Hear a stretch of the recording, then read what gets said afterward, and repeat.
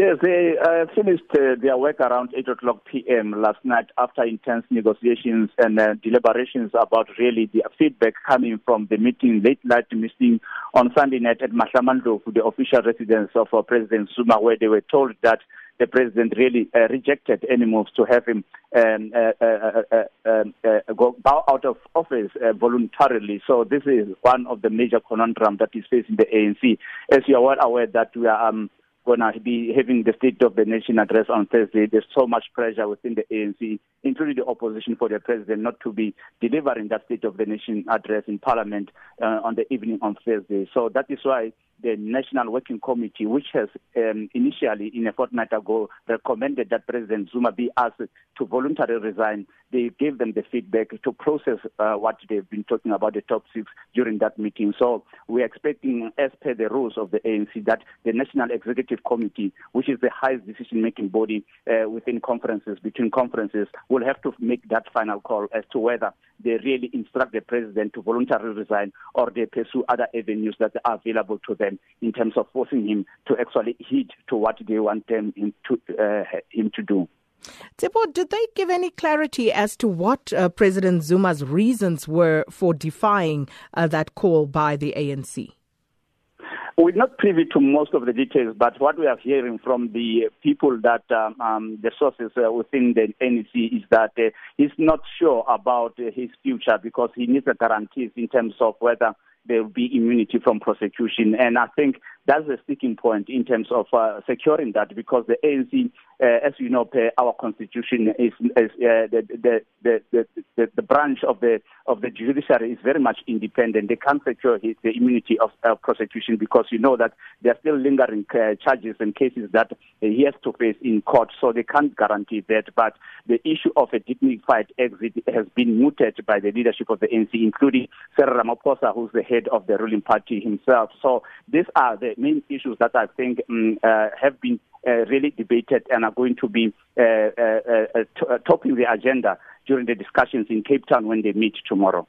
Tshepo, I also understand that meeting was very heated and very fractured. What did you hear in this regard?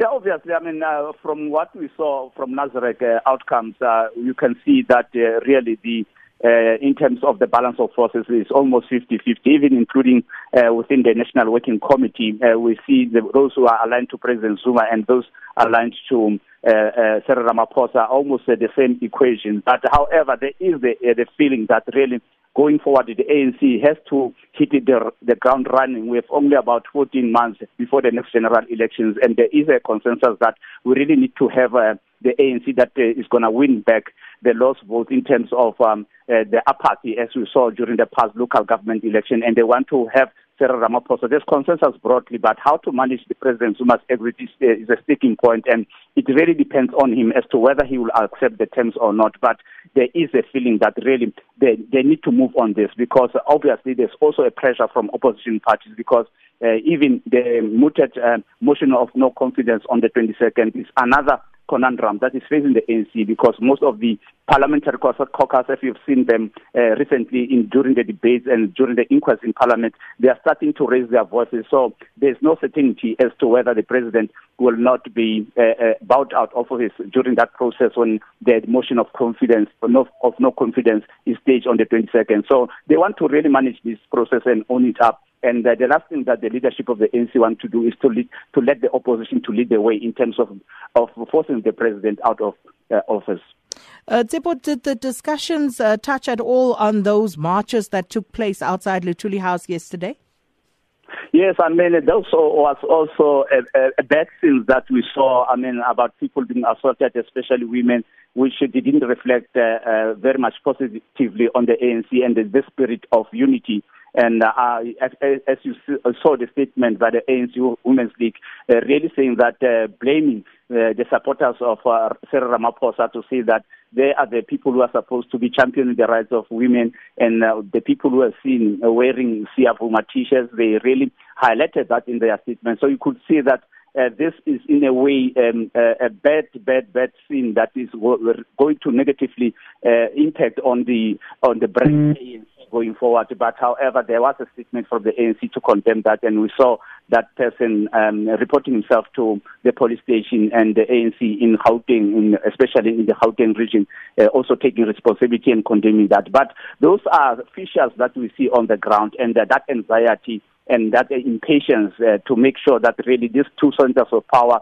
are dealt away with. And you can see even during those marches that really they are very, very, very emotional on the ground. And that may be what we're going to be expecting when the NEC sits in Cape Town tomorrow, as to whether they'll be having those divergent views or they'll be able to coalesce and come to a conclusion that will satisfy all the factions.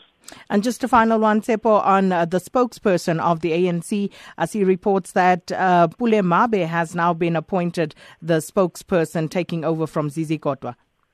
Yeah, that's definitely confirmed. The Pule Mabe, as you are well aware, he was the former Treasurer General of the ANC. Youth League under Fikile Mbalula, unlikely nomination, that one, because initially it was said, we were reported last week, it was said is Dakota Lekwete from the Northwest Province, and he declined, and after that there were other canvassing for the positions, and then we had that Pule Mabe has back that position.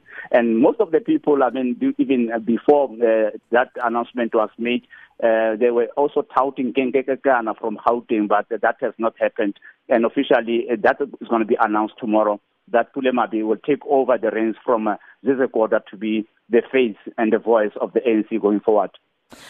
Tsepo Ikaneng, thank you so much for speaking to us this morning. And that was, of course, our reporter following the story, Tsepo Ikaneng. And we join on the line now for some analysis in trying to understand how the ANC may navigate this turbulence. Our political analyst this morning is Ralph Mateja. Ralph, good morning, and thanks for speaking to us. Good morning, Sakina. Good morning to your listeners. Thanks for inviting me. It's interesting times, but it's also rough times in the ANC. So how does the ANC balance itself between pushing for President Jacob Zuma to resign or allowing him to resign on his own terms? How do they balance that? You know, Sakina, I think the whole thing, it started just very wrongly. I think one thing that the ANC got it wrong was to create unreasonable expectation that President Jacob Zuma will be gone by the State of the Nation time. And I think this is why the nation, people have actually been expecting that to happen, but it has hardened the discussions within the ANC about President Jacob Zuma's departure. Because if you look at it, if anyone was honest about reading what happened in Nasrec, that actually no one won the conference in Nasrec. Mr. Ramaphosa won, but his power balance and his power backers were left out. They did not win. He was actually plunged among a very hostile group of people, if you ask me. If you read that honestly, it then says to you that it will take time to expedite President Jacob Zuma's departure, because he does have proxies within the ANC top six. So I think if they had done that kind of a work, they will not have raised expectations in the manner they did. But also what I find worrying is that consistently, when ANC members have got a wish about what ought to happen about President Jacob Zuma leaving office, they put that wish in the media and then go and try to negotiate it with their comrades. Already their comrades have taken a very hardened position on this. And I thought that it would have been better for them to expedite this thing behind closed doors and then give us a view based on the reality of what they're seeing in the negotiations, and then talk to the media about that. But they got themselves into this corner where now they are in a lose-lose position. I mean, they are greater risk if the motion of no confidence succeed. They are greater risk even if it fails in Parliament. So, whims and fancies aside, the two centers of power issue needs to be resolved. And, given the backing that both the president of the ANC and the president of the Republic enjoy within the ANC, surely this is something that needs to be resolved sooner rather than later. Indeed, Sakina, it has to be resolved very soon. I thought that maybe the best way to go about it will be for ANC members to say to the nation, just to be honest and say to the nation, give us time so that we can be able to undertake this discussion. We want to reground this discussion of President Jacob Zuma's exit. Can you give us 2 months? We'll come back. Let the people know the reality of what we are dealing with so that at least you can meet their expectation. Instead of being so hopeful dealing with a delicate matter such as this, you promise people you'll have it done in a week, and then a month down the line, it's not done and it's affecting markets. It's having all sorts of repercussions. And I think the ANC, it's not honest about its state. It is in a state where decisions such as this will take a long time, Sakina. And why would it take a long time? Why is it so difficult for the ANC to say to President Jacob Zuma, it is for this, that, and the other reason that we actually need you to vacate this position? Why are they finding that so difficult? Is this the Smolanyana skeletons that are holding them hostage? I think it's more than that, Sakina. Of course, the skeletons do matter, but I think that we also need to note how President Jacob Zuma managed this party and the type of narratives that he left behind in this party. There is already a political project within the ANC that rejects anything that is preferred by the market.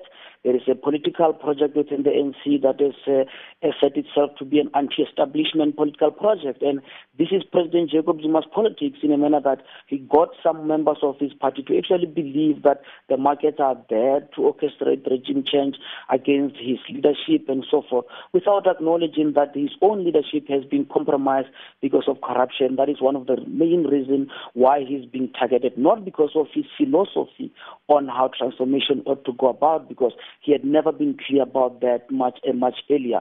So that political project exists. That is why it is now linked to the survival of President Jacob Zuma. And people, even if he will be gone, people are not going to reject his politics altogether. It has gained a life of its own. And now you have his chief supporters, such as Pule Mabe now, as I was listening to you, is going to be the face of the ANC. Read into that, Sakina. Well, thank you so much. Ralph Mateja, political analyst, speaking to us this morning. Sakina Kamwendo on SAFM.